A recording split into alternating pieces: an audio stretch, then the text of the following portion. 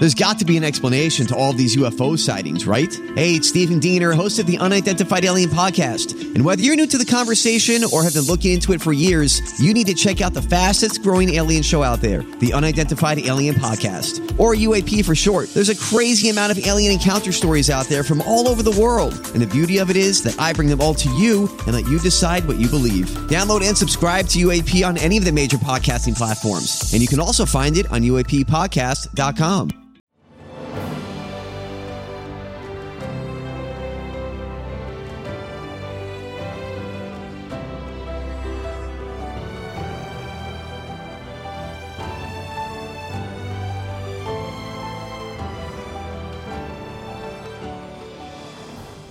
Welcome to the newest episode of Beyond the Fame with Jason Fraley. I'm your host, Jason Fraley, picking the brains of the top filmmakers, musicians, and artists of our time. Michael and Kevin Bacon bring their band, the Bacon Brothers, to Rams Head in Annapolis, Maryland for 4 concerts over 2 days this Friday and Saturday. Kevin joined me to discuss their newest tunes, including their hometown tribute Philly Thing, while Michael joined midway through the call to discuss their EP, The Erato. Hey, Kevin Bacon, hey, thanks so much for joining us on WTOP in DC again. Happy to be here.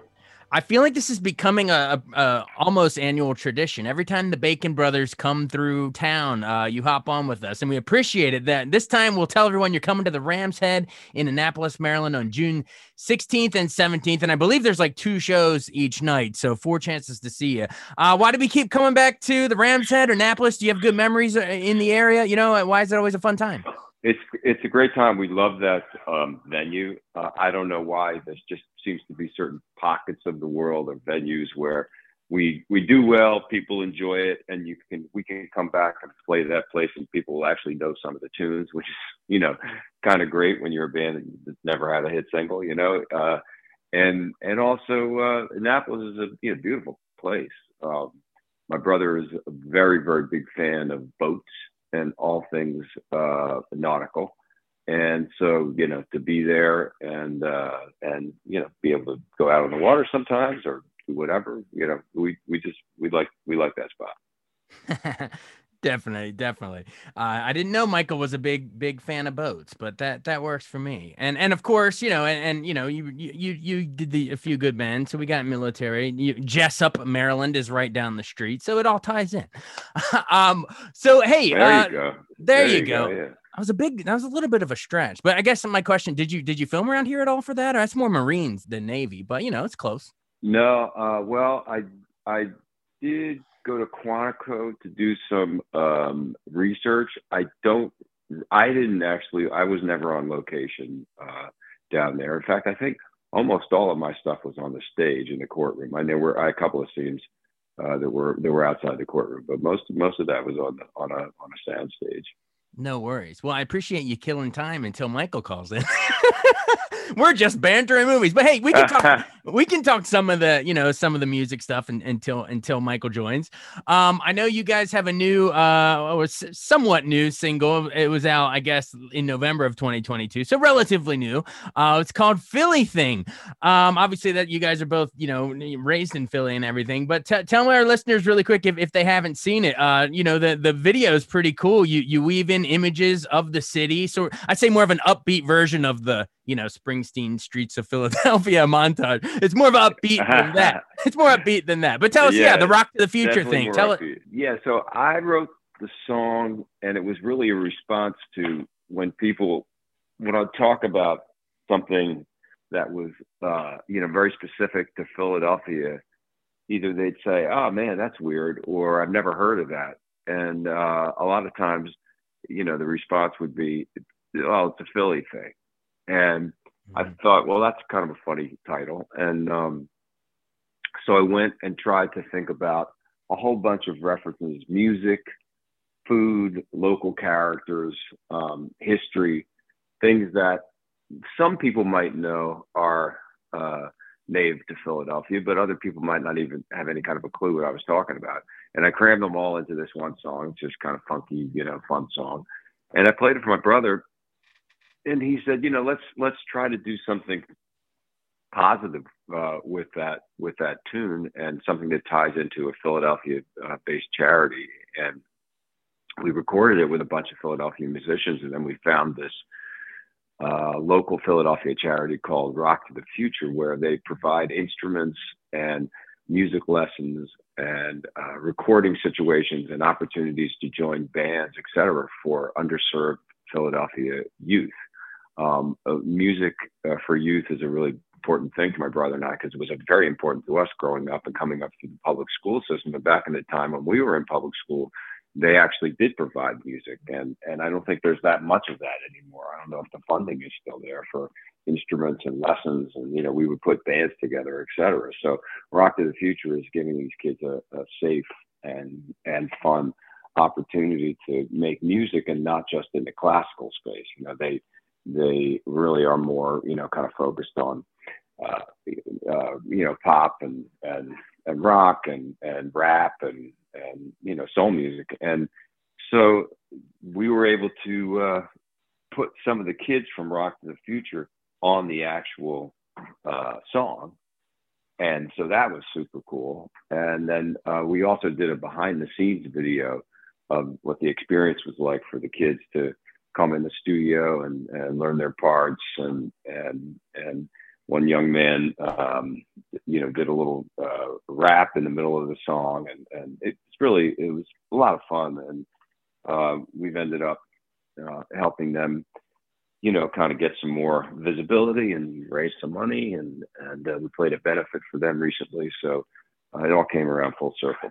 That's such a great way to give back to the hometown. I love it. And just so our listeners, I mean, you have to watch the video. We'll maybe embed it in the article or something, but just for a taste of it, what are some of the references of Philly you mentioned? Like, it's like Smoking Joe, it's Joe Frazier and Teddy Pendergrass. And there's all kinds of stuff. Yeah, Teddy Pendergrass. Yeah, I got Jerry Blavat, who died recently, who was a disc jockey in Philadelphia, also known as the Jeter with the Heater. I'd say the most obscure thing is very at the end of the song, and I say, you know, you're wondering what the hell goes into Scrapple, and I would say almost nobody outside of Philadelphia has ever heard of Scrapple.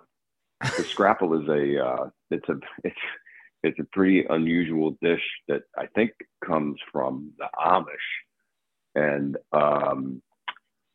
it's all kinds of stuff from the pig that's been, you know, parts of the pig you don't even want to know about that are then I think combined with cornmeal and fried, and so I figured I might as well make a Scrapple reference. Hey man, I grew up in Northern Maryland, Frederick to be exact, and we ate Scrapple growing up, so it must have trickled down from Philly over the line a little into the. Okay, well, yeah, okay, good. I'm glad to hear it, because that's not that, you know, that's a pretty. Hey guys, sorry, I'm here. And Michael, we were just talking about eating Scrapple, and, you know, like clockwork, you jump on. It just rings a bell in my soul. Well, thanks for picking up the scraps of this interview. No, Kevin is crushing it. I'm Bradley Trainer. And I'm Don McClain. We have a podcast called Blinded by the Item. A blind item is gossip about a celebrity with their name left out. It's a guessing game, and you can play along. The item might be like, this A-list star carries a Birkin bag worth more than the average person's house to the gym to work out. Pretty sure that's J-Lo. And P.S. the person behind all of this is Kris Jenner, LLC. We drop a new episode every weekday so the fun never ends. Blinded by the Item. Listen wherever you get podcasts, and watch us on the Blinded by the Item YouTube channel. We were just talking about Philly thing, and we were going into the video and all that stuff. But since you've jumped in here, why don't we have you talk to the EP that came out? What, Erato? Is that? Did I say it right? Erato, yeah. Yeah. Was that it's like a 5-track thing? It's on Spotify now, if anyone wants to look it up. But tell me about the lead track, In Memory of When I Cared. Wasn't that the Livin' La Vida Loca guy that co-wrote it with you guys? Yeah.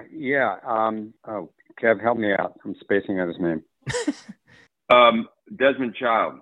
Desmond Child, thank you. Yeah, so our drummer, Desmond Child is kind of a one-of-a-kind songwriter over the years, and has written many, many enormous pop hits, Bon Jovi, as you said, Ricky Martin, Vida Loca, Ricky Martin.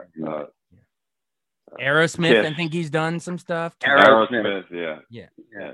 So our drummer was working with him. I think it was at Lincoln Center, and told Desmond that he worked with us, and our drummer boldly said, "Why don't you do a writing session with Michael and Kevin?"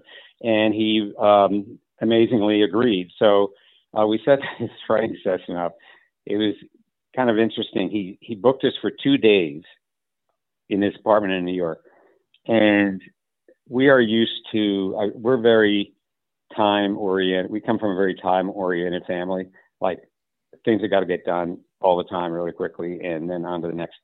And we get to Desmond's apartment, and we're drinking coffee for an hour and talking about the music business and listening to records. That's what we did the first day. So the second day, we kind of got to work, and we listened to about 10 different tracks. He'd had a young man from LA put down for him, and we picked one we kind of liked. And then he had a bunch of titles, and we picked a title in memory of When I Cared, and just kind of cranked it out. And it was really interesting. The last song that I wrote, the way I structured the lyrics was almost textbook to Desmond's way of working. He's very, very specific about how the rhyme schemes work, and they have to be consistent from verse to verse. And you can do interesting kind of defer the rhyme a couple of beats later or make the rhyme earlier, but it has to be the same every time. And I think that kind of discipline really was good for me. It really showed me, kind of where he puts his energies in very specific details. So we wrote the song, and Kevin demoed it, and we cut that with Joe, right, Kev? Yeah, we cut it with Joe. Yeah, Joe took basically took our tracks and then brought in a couple of live players. Yeah. Who is this? Joe who? So I have the name.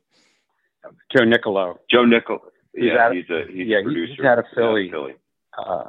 So that was in memory of Rado, is a song Kevin wrote, which is a song that I'm playing the auto harp on, which is really fun. And what else was there? Let Me Happen to You, Girl, which is a song that I've been scoring films for close to 50 years, and I have a little file on my desktop, and it says cool tracks. So if I'm archiving or just going back into my catalog to look for stuff, and I hear something that I've totally forgotten about, it stick it in here, and then every once in a while I'll look into it. And I found this track that I wrote for a documentary a long time ago, and I've just always loved the track, and so I wrote a song on top of it, which is pretty unusual for me. And that is Let Me Happen to You, Girl. Okay. So is Erato, those 5 songs, are they like definites for the Ram's Head set list, or is it any of the old stuff too? Or is it a mix of everything? Well, it's interesting you say that, because since we put that out, we're actually working on a whole bunch of new stuff. So I don't know. They're not definites. No. Okay. Well, what's some of the new stuff? Yeah. Let's go. What's in the new cool tracks folder? We're working on a few things. We're just tomorrow actually getting together to rehearse, which is not something that we do all the time. But we have, I guess we have 6 new songs, and I don't think they'll all necessarily be ready, or they won't all necessarily fit into the set. But I can assure you they won't be. But we're going to try. But we're going to start, working on them and see, and I think that although these things are already pretty much recorded, I mean, we'll probably have a 6-song EP out sometime, in the summer or maybe in the fall, depending on when everyone thinks it's a good idea to release it. But it's always good to take them and put them in front of people. And you never really know what's going to work live. Some things work better in the studio. Erato has a song on it that we've never played live, called Karaoke Town, but I think it's really cool on the record, and I don't know if it really necessarily would be a good live song, but that's what we're going to do tomorrow. So we don't really know what the Ram's Head set's going to be at this point, but there's so much material to pick from, so it'll be good no matter what. Well, before we run, we've talked to you guys. This is probably like the third time you guys have both called in here on WTOP, and I'm always curious to see if your pick for what you thought your favorite song evolves. Like Michael said his favorite was Only a Good Woman and Dark Chocolate Eyes, and Kevin, you said 36 Cents and Picker the last two times. So what would it be now? I think the song that one of the songs that always does really well live is a song of Mike's called The Way We Love. It's a very, very simple arrangement. Basically Michael's on guitar and